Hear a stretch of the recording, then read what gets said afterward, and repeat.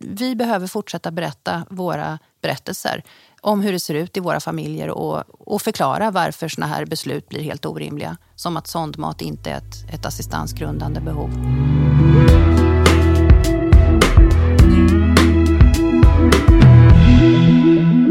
Jag heter Henrik Petrén och är generalsekreterare i RBU, och idag har jag med mig här Maria Persdotter som är RBUs förbundsordförande. Välkommen till podden, Maria. Tack så mycket. Idag så ska vi prata lite grann om hur det är att leva med personlig assistans i familjen. Och du kan väl börja med att berätta lite om dina erfarenheter av det. Ja, det är min dotter som har personlig assistans. Hon är nu 22 år och hon har haft assistans sedan hon var liten. Och från början så handlade assistansen väldigt mycket om att hjälpa henne med lek, hjälpa henne med andra praktiska saker som barn gör. Hon behöver hjälp med det mesta. Det är väldigt lite hon kan göra själv. Idag när hon är vuxen så är assistenten med henne i hennes vardag precis på samma sätt som om hon hade varit barn förstås. Men hon gör andra saker. Hon jobbar, hon träffar kompisar och lever ett aktivt liv. Kan du föreställa dig hur ert liv hade sett ut om ni inte hade haft personlig assistans? Ja, det kan jag väl göra, fast det är ju lite svårt faktiskt. Hennes frihet hade ju varit väldigt, väldigt begränsad. Hon hade ju varit beroende av sin familj, oss föräldrar framförallt. Och hon hade inte kunnat utvecklas till en självständig vuxen alls, är min bild. Hon hade fått lov att... Jag hade till exempel inte kunnat jobba, och inte hennes pappa heller. Så det hade sett väldigt annorlunda ut. Hur är det att leva som familj och ha främmande människor som inte tillhör familjen i sitt hem? Alltså de personliga assistenterna som ofta finns i hemmet när man har ett barn som bor hemma fortfarande med assistans. Ja, alltså det är ju, i vårt fall är det så att vi har valt att ha externa assistenter. Sen händer det att vi hoppar in om någon blir akut sjuk, men normalt sett så är vi aldrig assistenter själva, vi föräldrar. Och det är ju en omställning och en i början känns det kanske lite konstigt, fast jag tycker att det är väldigt roligt ofta. Jag tycker om att det kommer in folk hemma hos mig, och ju fler desto bättre nästan. Men det är lite speciellt. Ja, har det alltid varit så? Eller tog det en tid att vänja sig vid det här att ha människor hemma hos sig? Jag har inte haft svårt med det faktiskt någonsin, men pappan tycker att det är lite jobbigt ibland. Ja. Eller har tyckt i alla fall. Han har väl vant sig också, men det tog lite längre tid för honom. Mm. Vad tänker du om allt som händer runt assistansen just nu? Vad är det största hotet som du ser? Ja, men det största hotet är ju att människor idag måste bråka väldigt mycket för att få det man egentligen har rätt till. Och många gånger så hjälper inte ens det. Både barn och vuxna står utan assistans idag som borde ha det. Och alltihopa handlar ju egentligen om en väldigt, tycker jag, cynisk jakt på pengar. Att det här har kostat för mycket, man tror att det finns pengar att spara. Och då blir människor som har stora behov satta på bar backe och utan det här stödet. Så att det är det största hotet, tycker jag. De besparingar som man har genomfört och genomför fortfarande. Hur är stämningen bland RBUs medlemmar? Jag känner ju en väldigt stark oro. Jag känner ju den oron själv. Nu har min dotter assistans i den utsträckning som hon behöver. Men jag vet ju att ingen går säker. Rätt som det så kan det hända någonting som gör att assistansen försvinner. Och framför allt alla de som redan har blivit av med sin assistans eller som har ansökt om assistans men fått avslag. Det är en enorm oro och stor förtvivlan bland många av RBUs medlemmar. Det är det verkligen. Hur påverkas man av den här oron och förtvivlan?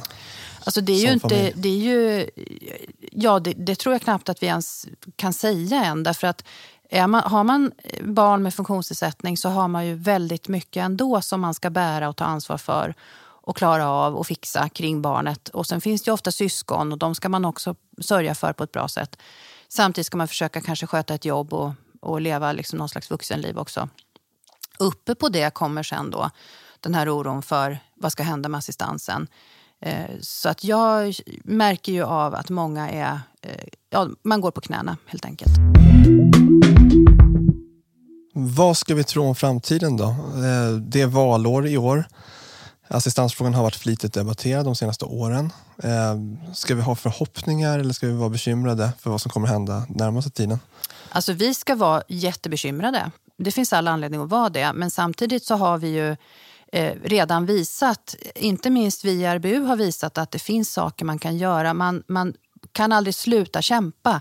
Och vår kamp har ju också faktiskt gett en effekt. Sen räcker inte det är jag väl medveten om. Men vi har ändå uppnått det här nödstoppet för indragna assistansbeslut. Och jag vet att det finns många som står utanför assistansen som borde vara i den. Och det ska vi naturligtvis kämpa för. Risken när det är valår är ju att en massa andra frågor kommer upp och lägger sig över den här frågan. Så det är vår uppgift att driva det här nu stenhårt fram till valet. Bland de politiska partierna, finns det någon skillnad i hur de ser på assistansfrågan? Och hur ska man tänka när man så småningom ska rösta i september? Har du något råd till RBUs medlemmar och andra som är intresserade av assistansfrågan? Hur ska de tänka? Alltså jag tycker inte att det finns något parti som egentligen har så mycket att yvas över. Det finns några partier idag som är ute och pratar om den här frågan överhuvudtaget. Men å andra sidan är det partier som jag tänker till exempel på Liberalerna som pratar mycket om assistansfrågan nu. Men när de satt i regeringsställning så åstadkom de ingenting på det här området direkt som var positivt. Så att, jag tycker det är en svår fråga. Det handlar nog om att man behöver driva det här nu så att partierna tvingas att bekänna färg i den här frågan. Hur ska vi göra det, tänker du? Ja, vi ska hålla i och hålla på hela tiden. Vi i RBU har ju drivit den här frågan väldigt hårt. Vi har tagit fram egna rapporter, vi har skrivit debattartiklar, vi har ordnat egna seminarier och vi har legat på alla sätt vi kan komma på. Och det ska vi fortsätta göra. Men jag tänker också att ju fler vi är som driver på i den här frågan, desto bättre är det. Så att känner man att man vill engagera sig så kan man ju gärna slå sig ihop med RBU faktiskt och bli medlem om man inte redan är det. För vi kommer ju fortsätta jobba stenhårt med den här frågan. Det vet jag att vi gör och vi har gjort det under lång tid och kommer fortsätta göra. I det korta perspektivet innan valet, vi har ju en regering som faktiskt sitter nu och har ansvar för den här frågan. Vad behöver de göra i det närmaste? Ja, det visade sig ju att det gick att genomföra ett nödstopp för indragna assistansbeslut. Man stoppade helt enkelt de här 2-årsomprövningarna och det var ju ett krav som RBU drev under hyfsat lång tid. Och gick det så borde man kunna göra andra ändringar också så att de som behöver assistans får det. Och då tänker jag både på de här ungefär, i alla fall över 1000 personerna som har blivit av med sin assistans. Men också alla de som har ansökt och fått nej. Det måste gå att göra ändringar. Till exempel en sån enkel sak som att sondmat idag inte är assistansgrundande. Så är man ett barn som äter med munnen, då är det någonting man får räkna in när man ansöker om assistans. Men är man ett barn som får sin mat via en knapp på magen, då är det inte assistansgrundande. Det tycker jag är fullständigt orimligt och det måste man kunna ändra på. Ja, det är sådana saker som allmänheten reagerar på och tycker det är fullständigt orimligt. Hur gör vi för att få frågan att bli ännu större bland allmänheten och få allmänhetens stöd för det som RBUs medlemmar behöver? Jag tror att alla vi i RBU har historier att berätta. Min egen dotter till exempel, hon äter inte sin mat via en knapp på magen. Men hon har en historia som hon kan berätta ändå. Där hon kan förklara och vi kan förklara varför assistansen är så viktig för henne. Och varenda RBU-medlem har en sån historia i princip. Är det många som hör av sig till dig, Maria, bland RBUs medlemmar och andra? Ja, det är många som hör av sig. Det är både RBU-medlemmar och andra som hör av sig. Och många är väldigt oroliga och ledsna. Och man kan ju känna sig orolig inför att man är rädd att man ska bli av med sin assistans eller att det ska hända någonting annat. Men framförallt de som redan har blivit det eller aldrig fått. Där är det en stor förtvivlan och folk mår verkligen dåligt. Alltså.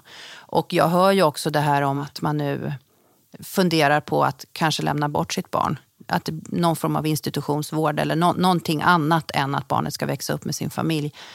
Som man egentligen inte vill, men som man kan känna sig tvungen till för att man inte orkar helt enkelt. Mm. Vad kan du säga till de föräldrar som hör av sig till dig? Ja, alltså det är ju tungt förstås och jag kan inte göra så mycket åt deras situation. Det kan jag inte göra rent faktiskt. Men däremot så kan jag ju försöka peppa dem till att inte ge sig och fortsätta bråka och överklaga som man alltid måste göra. Och sen också att det är en styrka när man kan hitta andra som är i samma situation. Bara det gör ju att man får lite mer kraft att orka kämpa ett tag till. Faktiskt. Vad kan RBU betyda och vad är RBUs roll i det här? Jo, men där ser jag ju att RBU har en jätteviktig roll för att just för att man ska kunna träffa andra familjer som är i en liknande situation och stärka varandra, för att det behöver vi. Vi behöver verkligen det, vi som lever med barn med funktionsnedsättning, oavsett om det är ett litet barn eller en vuxent barn. Så jag tycker att styrkan i att kunna träffas och vara många och dela och peppa varandra den är jättestor, verkligen. Tack Maria. Tack.